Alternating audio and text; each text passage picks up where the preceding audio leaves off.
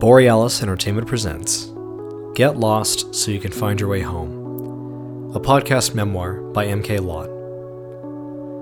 Chapter 12, The Furniture Store.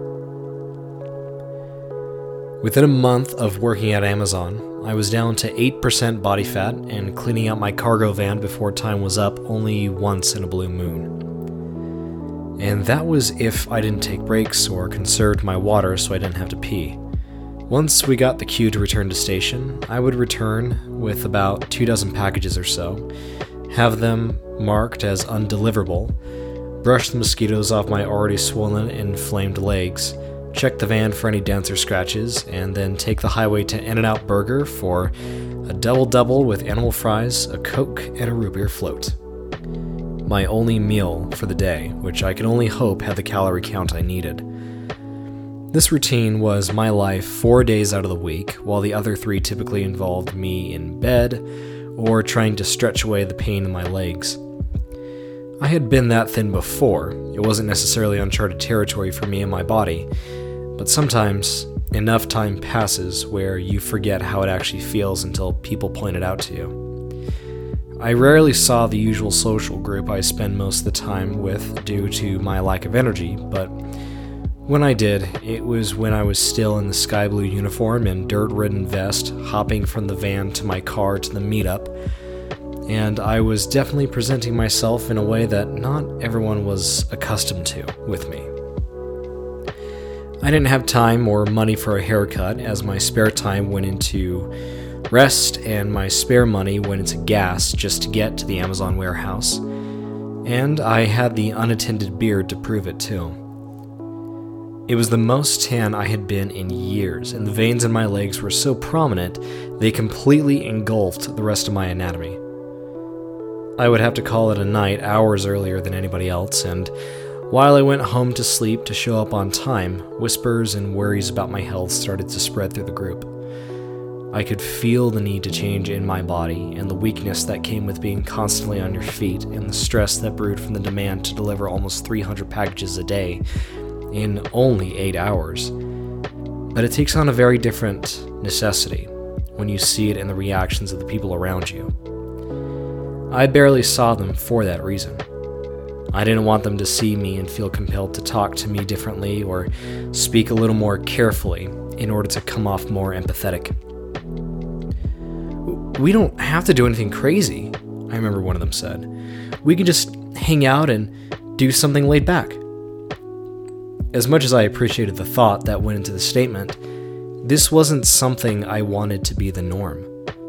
So, just like I had done before that got me the job at Amazon in the first place, I started shotgunning job applications when I could.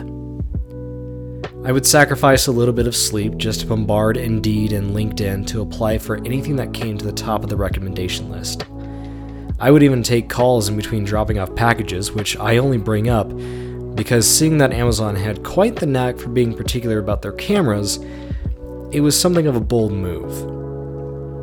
See, every Amazon cargo van, with the exception of the Mercedes Sprinters, had cameras in the center of the dashboard that would track my eye movement, so whenever I was looking anywhere but the road, I was assured there would be penalties. A few days, maybe even less than a week into mass applying, I had gotten a call from the owner of a furniture store just a few minutes away from home.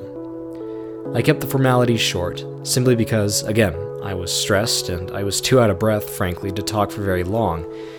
But an interview was scheduled on one of my off days where I would meet her in person and take a look around the store to see what there was to offer.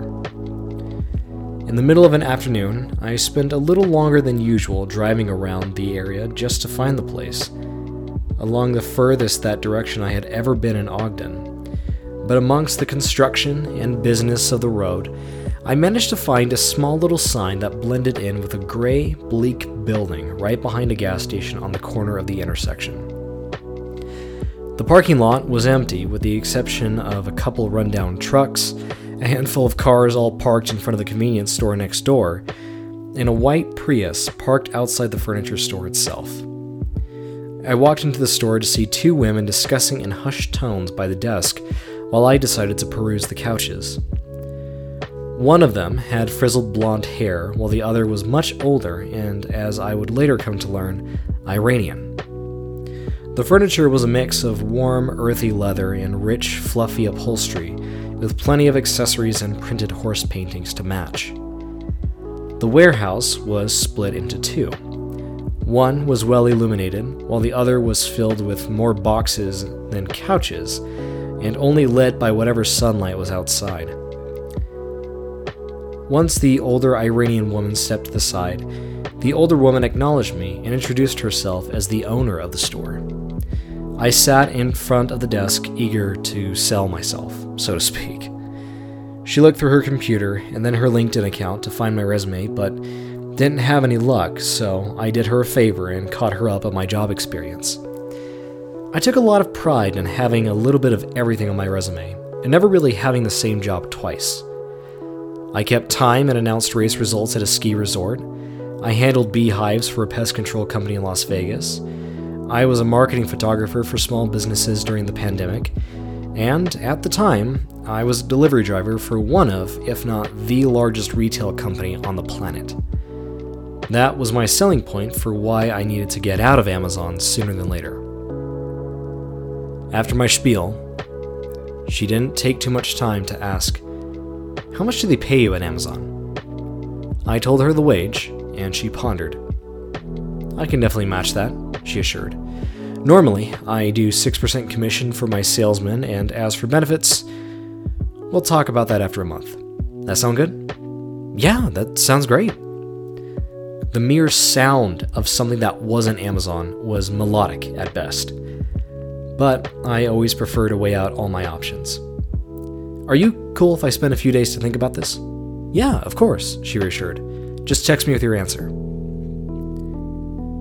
Now, this may seem a little short, but I won't be telling you the rest of what happened in this episode. In fact, this is projected to be told in 9 parts currently. But I did want to explain this in its own episode to explain the importance of finding the right job for you. Like some, I tend to make it a habit of blaming my unhappiness on a learning curve or the lack of time in a job because, of course, I would experience some issues in the first couple of months of a job. You're just starting to get used to it. So, obviously, you're not going to be prolific at it.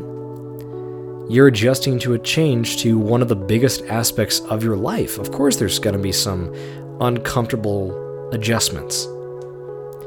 But when there's other aspects of stress that come in due to that, it can wear you down, and it can wear you down fast. Working at Amazon was physically stressful because of the amount of weight and health that I lost in the very little amount of time that I was there. I was only there for maybe 3-4 months. It was also financially stressful because it was hourly wage, which meant if I missed a day, that was an entire day's worth of pay, and most of my spare money went into gas just to get to work. And that was just 2 of the stressors. There were some who were able to make the job as a delivery driver work for them, and to those who could, I very much applaud them. But there also needs to be something of a reality check. If something doesn't work, there doesn't need to be pressure to, quote-unquote, rise to the occasion and make the job work. But a lot of us get sucked into almost a sunk cost fallacy of, this is the thing that pays my bills, so I have to make it work. But at the end of the day, you have as much power to leave the job and find something new as you did when you applied for the job in the first place. It's more about remembering the fact that you always have options. Now, I could see an argument be made of, well, what if you're in a financial situation where you can't just leave the job? And that's a fair question, because a lot of people are in that position. And I'm definitely not advocating leaving a job when it's not the smartest decision. If you're living paycheck to paycheck, don't leave a job if it means you can't afford rent or groceries. But it's a huge temptation, right? I get that. More specifically, how do you stay at a job you hate until something new comes up? Well, we're going to see what my best answer is, based off of my own personal experiences over the next few weeks at this little furniture store that turned into something a lot more than that. In the meantime, thank you all so much for listening to this episode of Get Lost So You Can Find Your Way Home. I hope this episode leaves you better than it found you, and if you're interested in seeing a mindset shift in your life, or if you're looking to potentially switch jobs but are trying to find the right thing for you, feel free to click on the Calendly link I've attached in the show notes, and I would love to schedule a time to see how I can help you. Thank you as always, and until next time, here's to finding your way.